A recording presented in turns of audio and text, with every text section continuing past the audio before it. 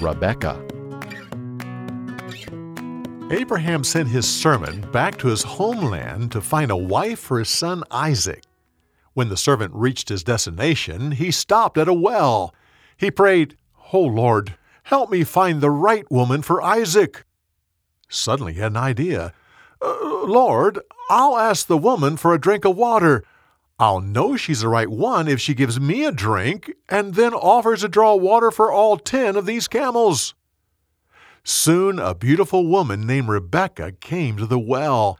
The servant asked for a drink of water, and she gave him one.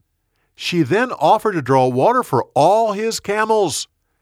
After she was done, the servant inquired about her family and asked if he and his men could spend the night at her father's house.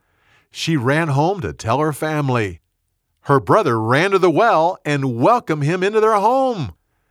Before the evening meal, the servant told them about his assignment and the sign he had asked from the Lord. He concluded by saying, "Rebekah gave me water and then drew water for all my camels.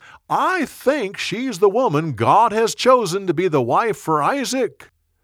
Her father and brother agreed, and Rebekah said she was willing to go.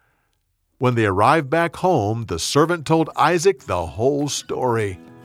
So Isaac took Rebekah to be his wife, and the love between them was great. For more, go to BibleTelling.org.